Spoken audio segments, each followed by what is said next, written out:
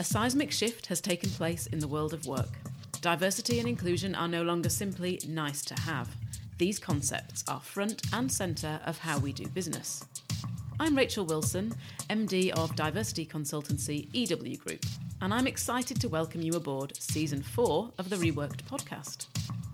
Join me in conversation with the leading thinkers and doers on diversity as we unpick the fabric of working culture to discover how inclusion can become the golden thread that runs throughout all aspects of business.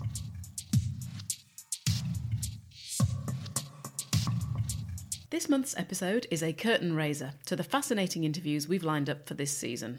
A chance to draw breath and reflect on where we are now, and to give some thought to what the next 12 months might look like for diversity and inclusion.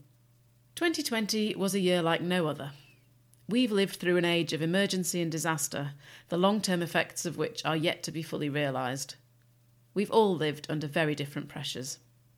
Whatever challenges we faced last year, 2020 occasionally provided an opportunity to reflect and take stock. Many of us thought afresh about the values we hold most dear. The killing of George Floyd in May was a huge moment for reflection. Out of sadness, anger and empathy came a groundswell for social change, and alongside that, widespread frustration with the glacial speed of change with regard to race equality. You won't be surprised to hear that since then we've seen an explosion in demand for our expertise at EW Group. In the second half of last year, we were working flat out with organisations to create, refine and test their response to the Black Lives Matter movement. The events of the summer had inspired us to be different, to act with positive intent and to be the change. All of a sudden, it was no longer enough for organisations to put out statements about diversity and revise their values or mission statements so they gave off an air of inclusivity. We, the public, wanted companies and brands to show us that they understood the emphasis needed to be on action. Many clients just joining our roster needed to start at the beginning. A diversity action plan is undermined if there hasn't first been an analysis of the organisation's current position. After all, it's impossible to measure progress if you have no idea of your starting point. So we took many organisations back to their data and had open and honest conversations with their staff. Doing a deep dive like this meant we could work out precisely where and how they could start making a difference to race equality. Some of those organisations are now on a pathway to achieving recognition with our diversity development standard.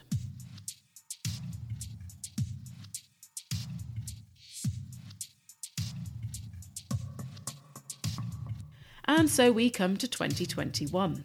In 2021, the diversity agenda no longer sits on the sidelines, but is placed at the heart of organisations' priorities and the agenda of leaders.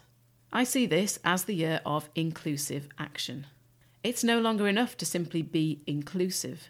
Organisations are seeking to go a step further and to be anti-racist, for example. They are planning sessions for staff which are based around understanding power and privilege, using that to create a kind of empathetic activism. Be an active bystander. Be an effective ally. Be anything other than complacent, because we all have a role to play in making the world a kinder, more equal place. We are looking everywhere now for constructive ways of challenging ourselves on race equality and on all other aspects of social identity. So if I had to come up with 3 aspects of diversity and inclusion practice which I think will be at the forefront this year, it would be these. Number 1, diversity audits and accreditations like our diversity development standard, because they help us in challenging existing structures and systems. Number 2, work with senior leadership teams to continue to drive the diversity agenda forwards, because constructive conversations like these will challenge our ideas about what commercial success looks like. And finally, number 3, sessions for staff with a focus on active inclusion, because these sessions challenge our understanding about the pivotal role we all play in creating an anti-racist, inclusive workplace. There's everything to be optimistic about in 2021. I noticed in the new year that coaches and consultants on social media were talking of setting intentions instead of goals or resolutions. Defining how you want to be with one clear word, your intention, and using that as your mantra for the next 12 months. This has real power. This kind of intention setting shows, I think, how we're craving purpose, movement and change. I also think that all the groundwork we've done in recent years to understand unconscious bias and our neuroplasticity will be incredibly useful in 2021. The world changes on an almost daily basis, and we're constantly being asked to reimagine what the future will look like. But we know how influenced our minds are by our memories and our past experiences. These filters, these unconscious biases, will dictate almost every action we take. Understanding that and finding ways to manage and mitigate bias will enable us to imagine, to design, an inclusive future. There are choices we can make now about what 2021 will look like, both at an individual and an organisational level. Choices that are more relevant now than ever before. Let's see if my future guests agree.